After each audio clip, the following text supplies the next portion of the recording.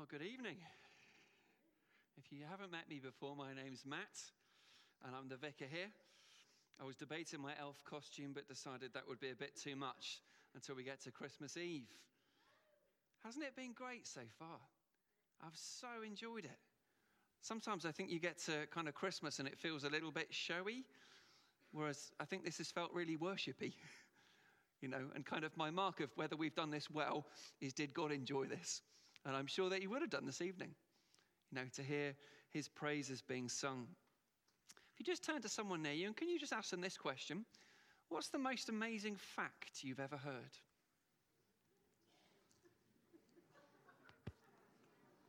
Quite a big question.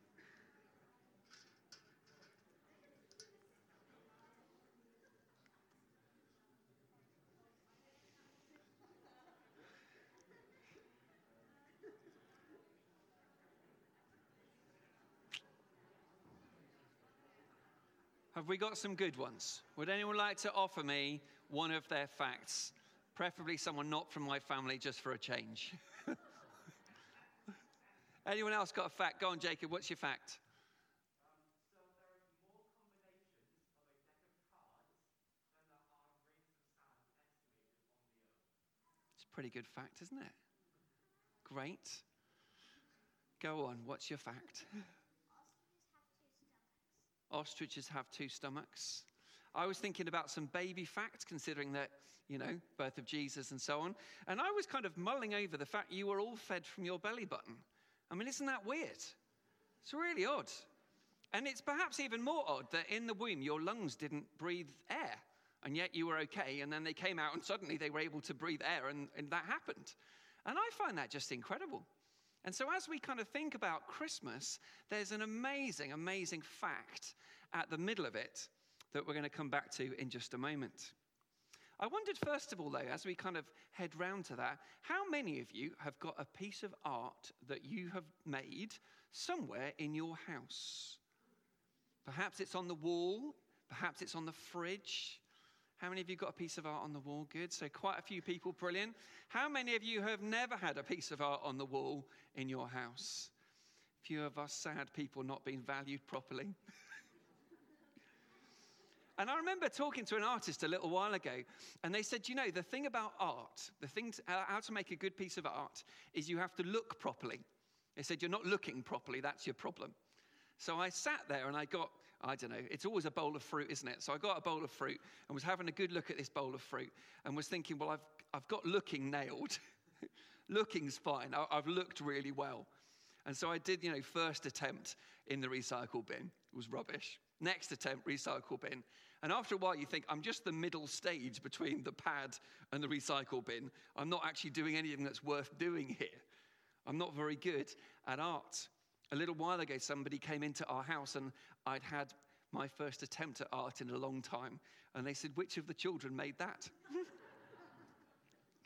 And I thought, well, actually, some of them are better than me at art. So that's probably a compliment. I'll take that. But the most amazing thing I think about Christmas is that God makes this incredible world. And he makes us and says, you were the pinnacle. You were the most amazing thing that I made. Just turn to the person next to you. You can tell them they're amazing, marvelous. You can pick your adjective.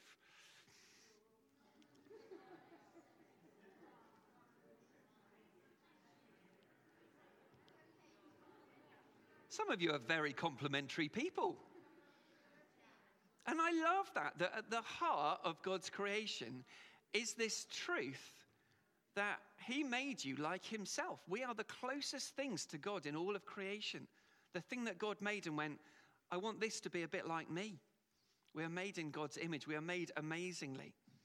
And yet I'm sure that we all know, all of us have made mistakes. You don't need to tell the person next to you that they've made some mistakes. I'm sure they know it, just like I know it.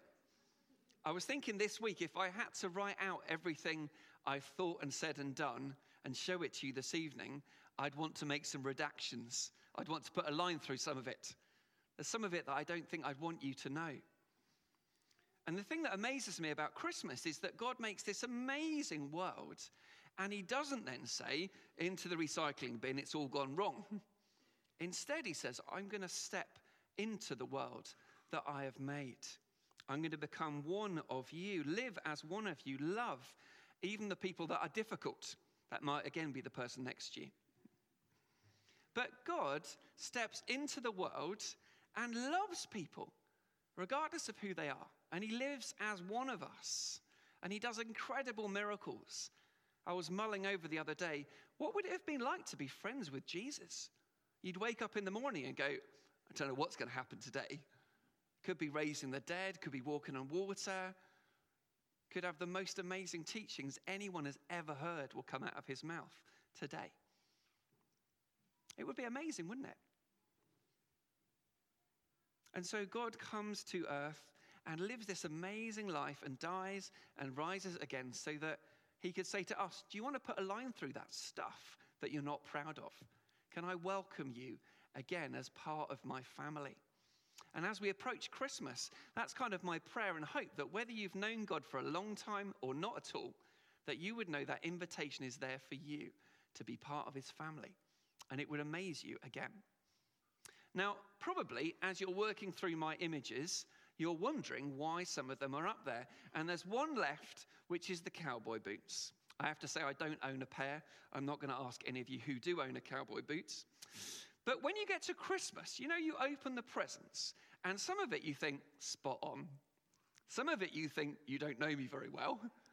But some of it you think, close. But if I'd gone to the shop, I'd have ordered a slightly different thing.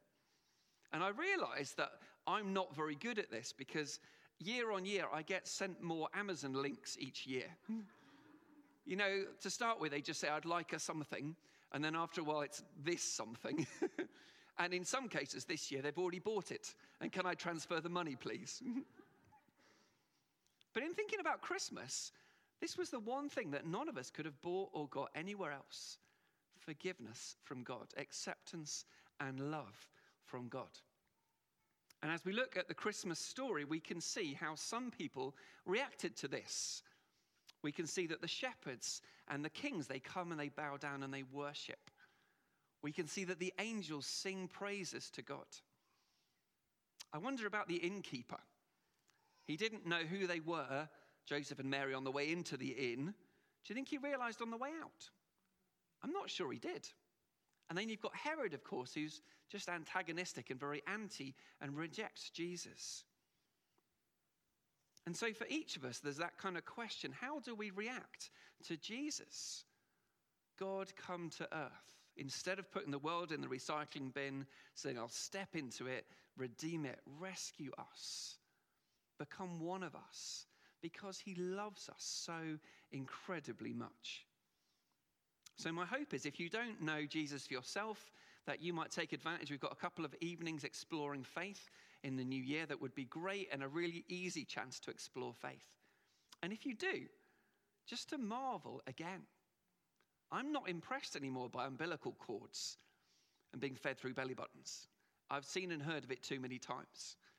And I think sometimes at Christmas we need to remind ourselves again, this is incredible that God would step into the world to know us and to become one of us so we could join his family. Let's just spend a little bit of time in prayer. And if you're not familiar with praying, we're just going to spend a little bit of time quiet. And you might want to close your eyes to help you to focus a little bit. And just to imagine that Jesus is right here in the room with us.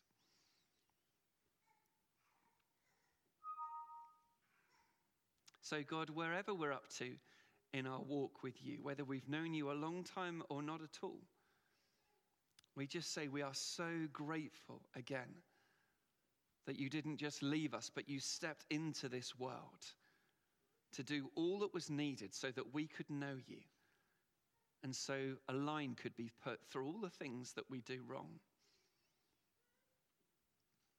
We thank you that you did all of that so we could be part of your family because you love us. And we pray just in this moment, Lord, that you would speak to us and encourage us and draw us nearer to you.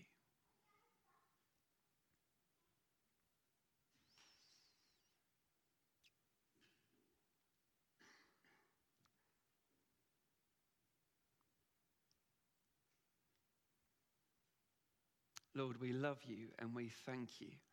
And we pray, God, that more than ever this year, that our eyes would be opened and we'd be aware of you so much walking alongside us. And we ask this in Jesus' name. Amen. We're going to stand now for our next carol.